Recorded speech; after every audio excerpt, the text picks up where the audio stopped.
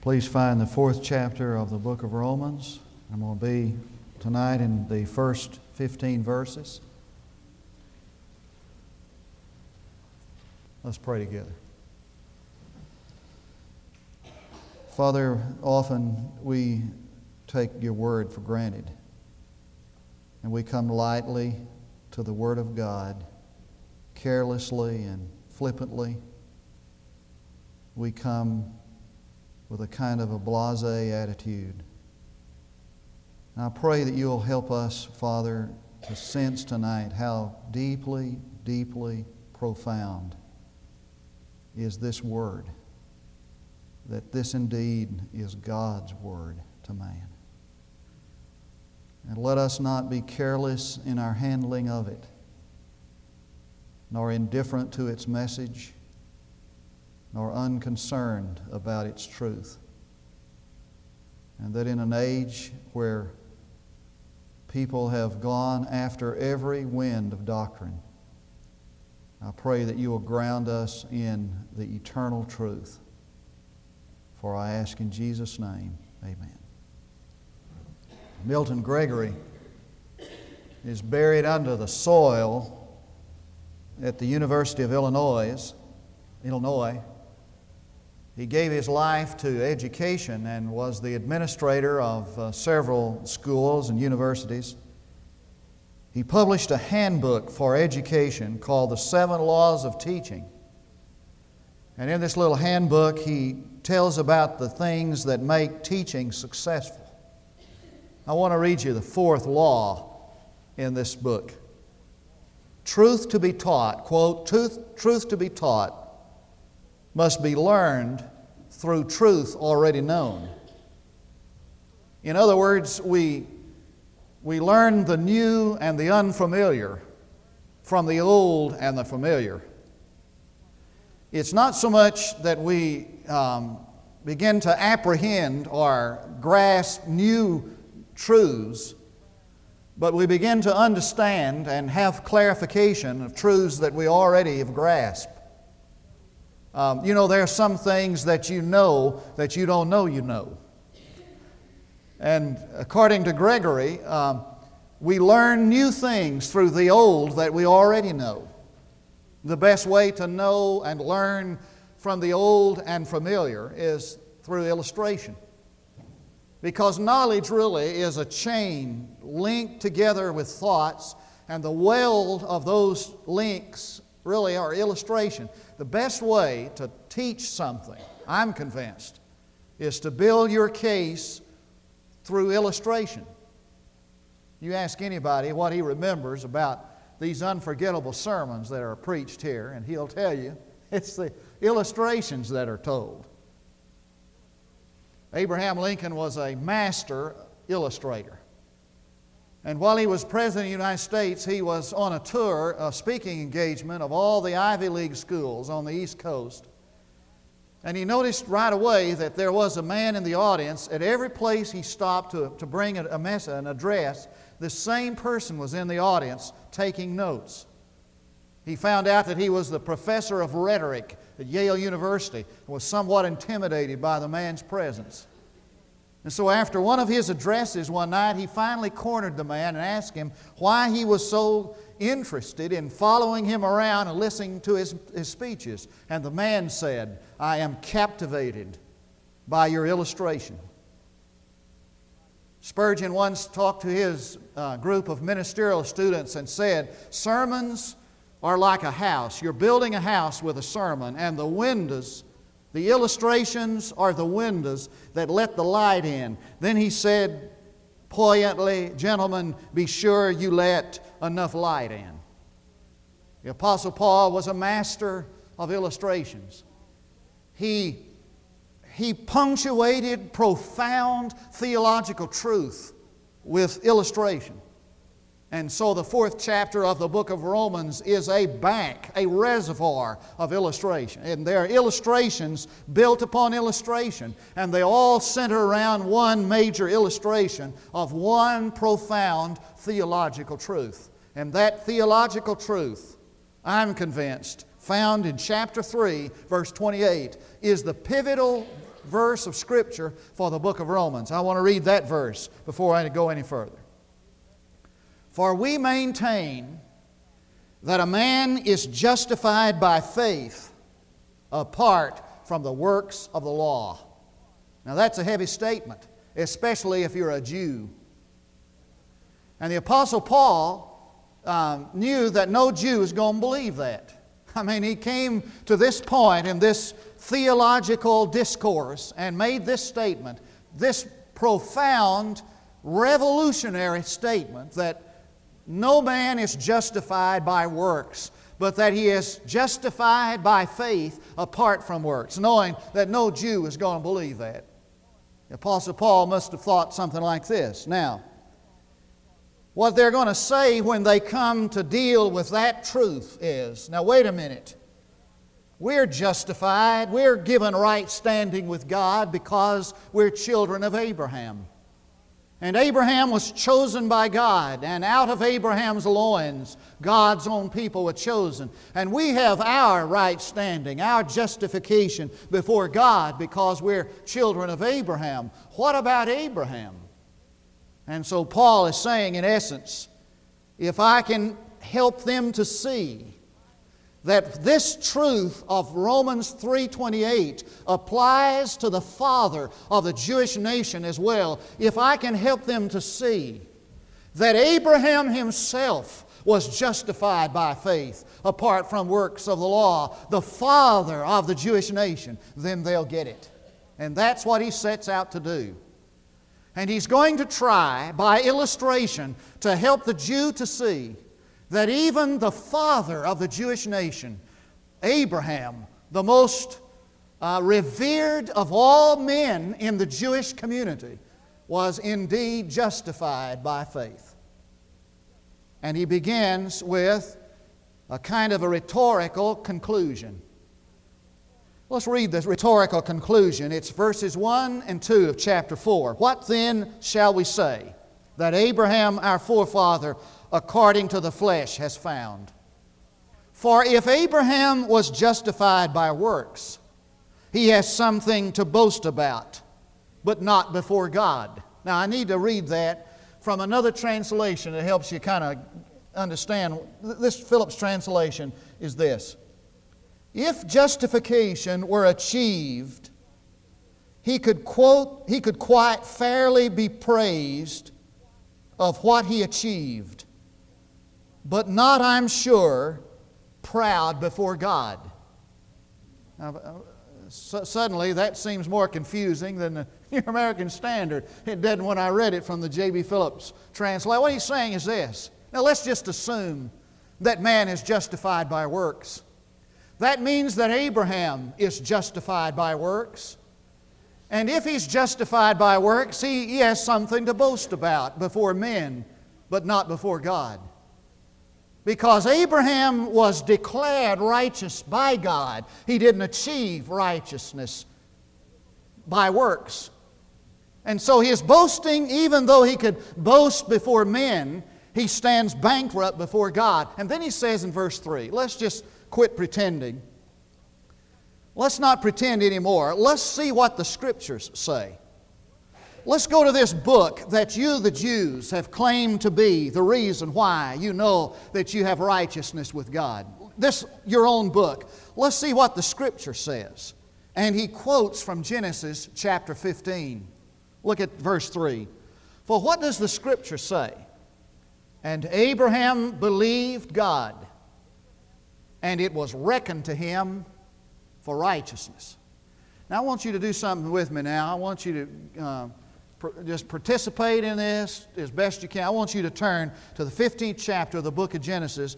And if you've got one of these little ribbons, you just put that place there. If you don't, we'll put your finger there, a piece of paper, because we're going to be coming back there in a minute.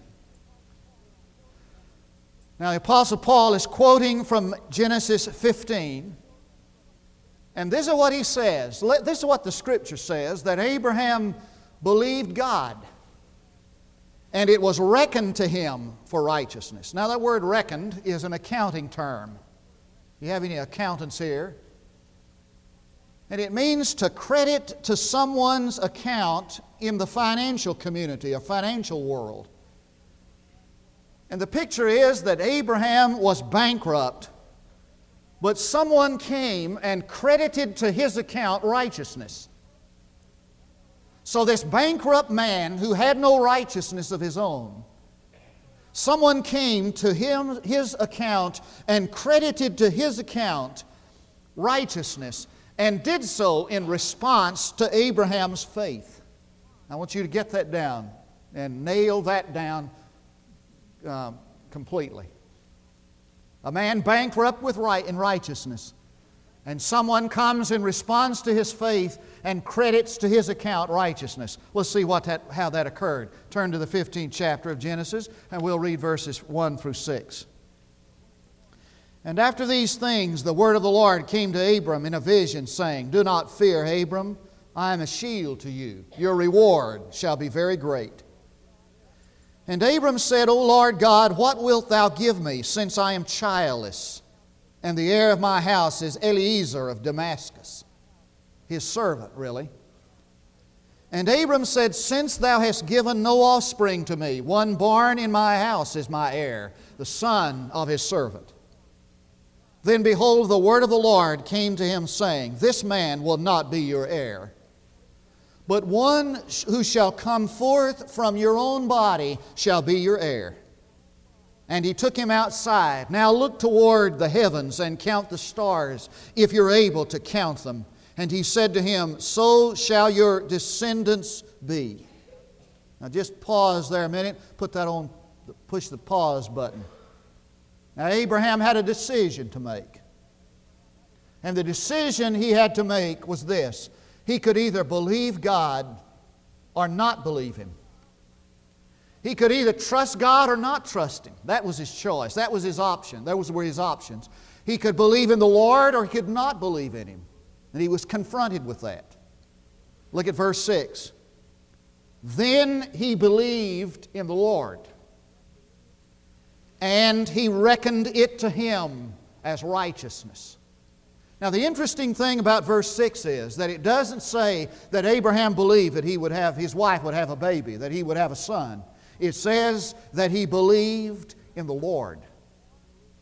Now if you've been born again, if you've really been saved, or whatever term you want to use, however we want to describe that as in the Christian world, something like that has happened to you.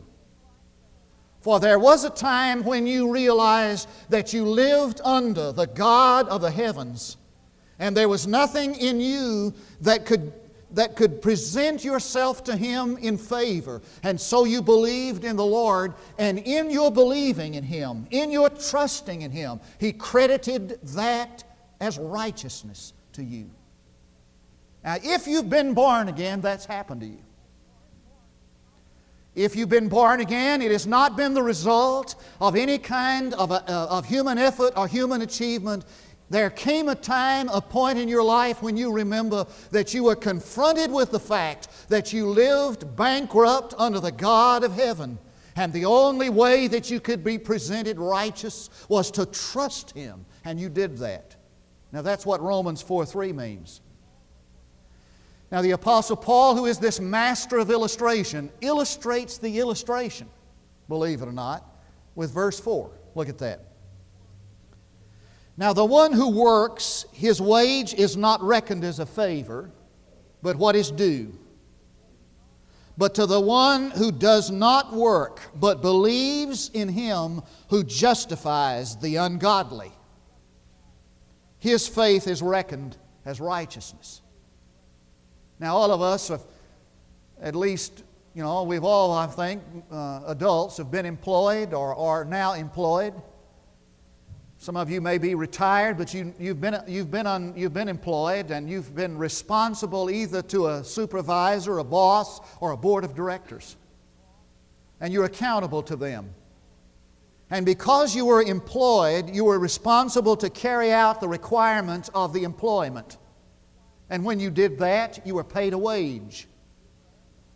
And the wage you earned was payment for the employment or the service that was rendered. And when you got your check on Friday or the first of the month, you knew they weren't doing you a favor by paying you that. However, I have seen some employees that I thought that they were, when you paid them, you were doing them a favor. But for the most part, you knew that when you did your 40 hours and you put in your time and they paid you, you were getting what was yours. And you received money in payment for what was done. Now, the Apostle Paul is building illustration upon an illustration. And the illustration is this: that's not God's plan for salvation. God has a don't-do-it-yourself kit. And all He wants is for you to take it. And the way you receive that righteousness is not as by the result of the employment or the work you've done, but as His special gift. And one of the most important words in this section is the word ungodly. Look at that, underline it. He justifies the ungodly. Who are the objects of His love? The ungodly. And that's the heritage of Abraham. Now, I made a discovery one time that like to shook me, and I think it probably, most of us, have never really realized this, or hadn't thought about it that much. Abraham was a pagan. His father was an idolater who worshiped pagan idols. And every evidence in Old Testament Scripture, and we've studied this in our class in the book of Genesis, every evidence of Old Testament Scripture is that Abraham himself, in the tradition of his father, worshiped pagan idols, was an idolater. And when God approached Abraham the first time, He approached not a godly man. He didn't approach a man who even worshiped Yahweh. He approached a man who was a pagan, worshiping pagan idols. So when God approached him and revealed Himself to Abraham, He was revealing Himself to the ungodly. And He justifies the ungodly through His faith in Jesus Christ. And the illustration and the point is this: that God doesn't make you justified after you've wrapped up your life and done good things and done your best to live and serve the Lord. He comes to you in revelation to the ungodly, to the unbeliever, and confronts you with that revelation, and that righteousness is achieved or received through your faith in Him. And then he quotes, he's pulling in the heavy guns here. He quotes David.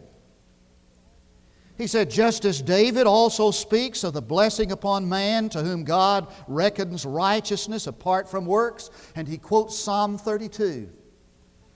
Now, sometime this week, I'd encourage you to read Psalm 32. Psalm 32 was this marvelous statement that just exploded out of the heart of David on the heels of his terrible sin. Blessed are those whose lawless deeds have been forgiven. Blessed is the man whose sin the Lord will not take into account. And what Paul is saying, he said, just remember what David said. After David's terrible sin, he came to know the forgiveness of God. And not just the fact that God forgives sin, but that He buries that sin and never holds it against man again. And it came at the point of David's confession. And you read Psalm 32.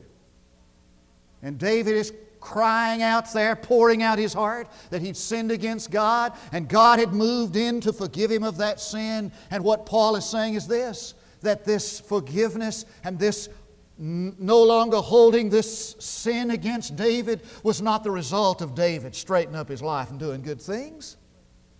It came on the heels of his sin, and when he confessed that. Now let's read this passage through Jewish eyes. Verse 9. The Jews immediately is thinking about circumcision. Now I know that's a kind of a delicate subject to get into. For us, it's a physical thing. To the Jew, it was more than a physical thing. It was a religious rite that set them up as righteous. Now here's Paul thinking, if I can show these people that the rite of circumcision occurs after Abraham has been declared righteous. They'll get it. I want you to hang right in here with me because this is so relevant to our time. Paul is saying, I'll show them that the righteousness of God was credited to Abraham long before the rite of circumcision. All right, I want you to go back to Genesis chapter 15 with me. Genesis chapter 15, and we'll read verse 6 again. And it says, Then he believed in the Lord, and he reckoned it to him as righteous. If you've got a pencil, just put out in your margin that at the time that happened, Abraham was 85 years of age. Then I want us to turn over to the 16th chapter and verse 16.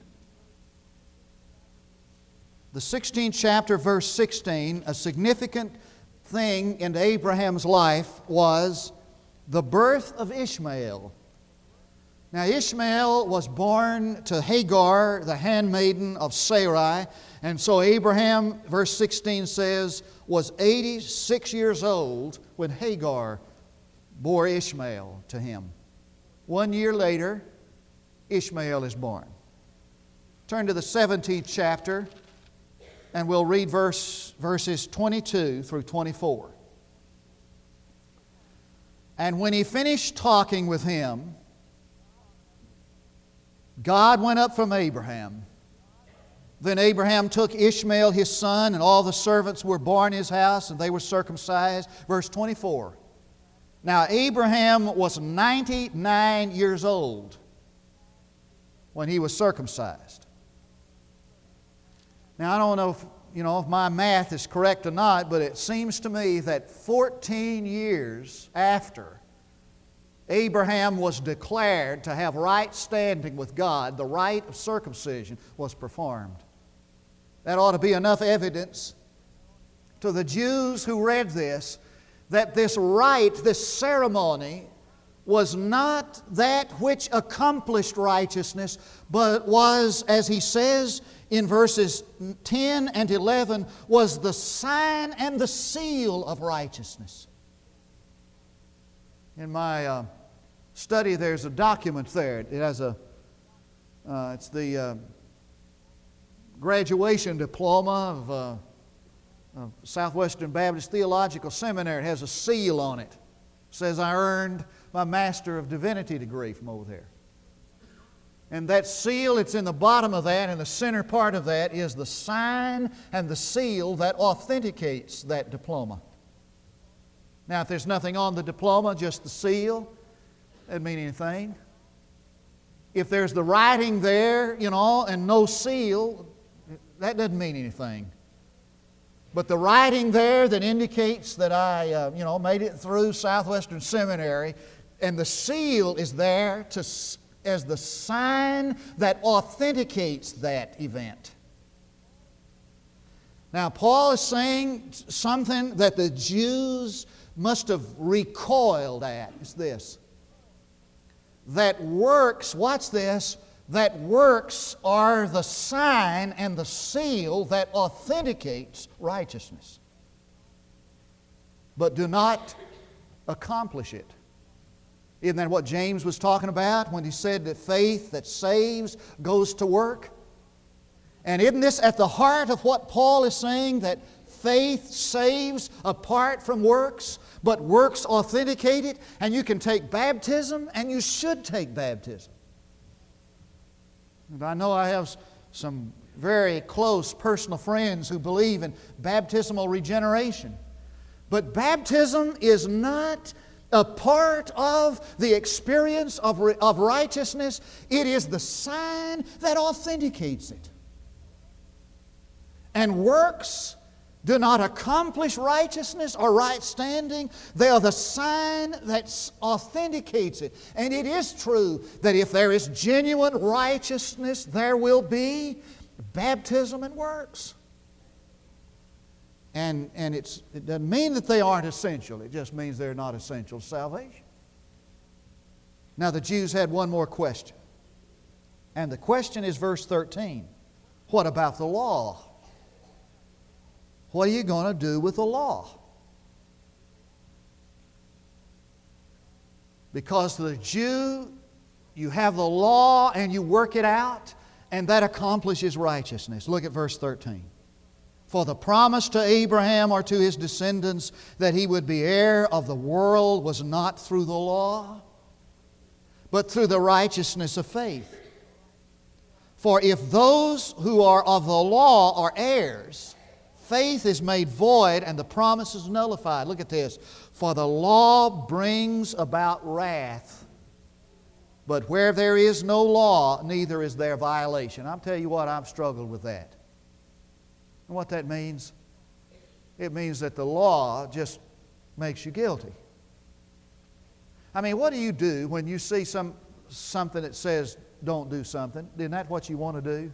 I mean, isn't that human nature? You ever seen these signs that say do not touch? What do? You tell me. You touch it, right? So wet paint, do not touch. First thing I want to do is go over and touch that.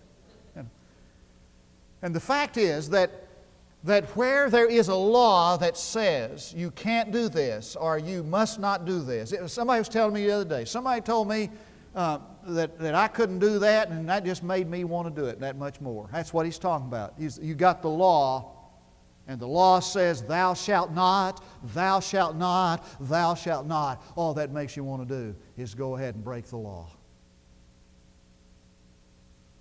Now let me give you Gregory's seventh command, seventh law in this little book. Listen to this. The completion, test, and confirmation of teaching must be made in view of application. Let me tell you what that says.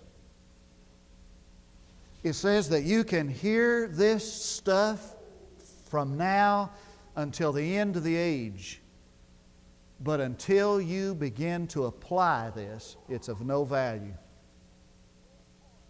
And the whole point of all of this, the Scripture, the theology of the book of Romans is not for us to take and put in our pocket. The whole fact is that it's written in order that man might respond in application. And you've heard that illustration over and over again about the guy who made his living by walking a tightrope. You've heard that? A high wire. And he stretched this high wire across Niagara Falls. I've heard this story. I don't know if it's true or not, but it's true whether it happened or not. And he stretched this high wire across Niagara Falls, and the crowd of people was there, and he said, how many of you believe that I can walk that tightrope across the falls? And everybody cheered him on. They wanted to see him do it, so he walked across on the high wire. When he got back to the other side, he got a wheelbarrow. He said, how many of you believe that I can walk this high wire and push this wheelbarrow? Is that how you pronounce a wheelbarrow? That's how you say it out in Knox County. And so he walked that tightrope, that high wire, pushing that thing that has one wheel on it. When he got back over to the other side, he said, how many of you believe that I can push a man in that wheelbarrow across that high wire? And I mean, everybody was cheering him on then. And there was one guy kind of down at the front. He was really into it. He was really cheering. You bet. I think, amen, go to it. Get after it. And he turned to the guy and said, well, get in. Now, the truth is, folks, listen to me carefully. Truth is that the only way that a man can have right standing with God is by placing his faith in the Lord Jesus Christ. And everything else follows that and is secondary to that and contributes to it. And you can say, I believe that. And I know that's the truth, and that's the way you get saved. but you'll be lost until you do it. Father, we thank you for the hope that rests in Christ Jesus, and that apart from what we can do in our own human effort or cannot do, to believe in Christ, to believe in the Lord, to trust Him, to put our life upon Him, our eternal destiny upon Him, gains for us right standing. And we can face the approaching death in the awareness we've placed our faith in Christ, Him alone. Lord, I pray tonight for those outside of the Lord, trusting in any other achievement, any other will. I pray that you'll help us to trust in Him alone. For I ask in Jesus' name, for His sake. There are 3 invitations tonight. One is an invitation for you to give your heart and life to Jesus Christ. A strange sense tonight that there are some, maybe on television or watching by television or in this place, who have never ever really personally committed their life to Christ. You've been trusting in what you yourself can accomplish. Would you come tonight simply to Jesus? Maybe to come to join the church or to rededicate yourself to Him. While we stand to sing, we invite you to come.